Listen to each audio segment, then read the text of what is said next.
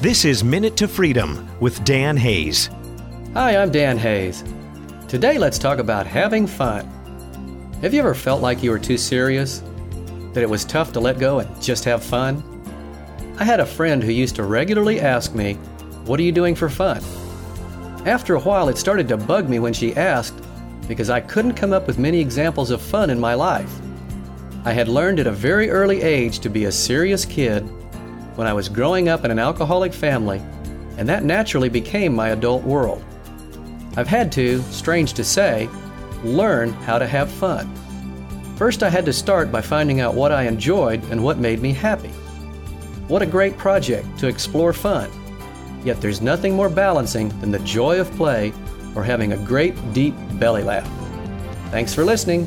Minute to Freedom with author and speaker Dan Hayes. MinuteToFreedom.com.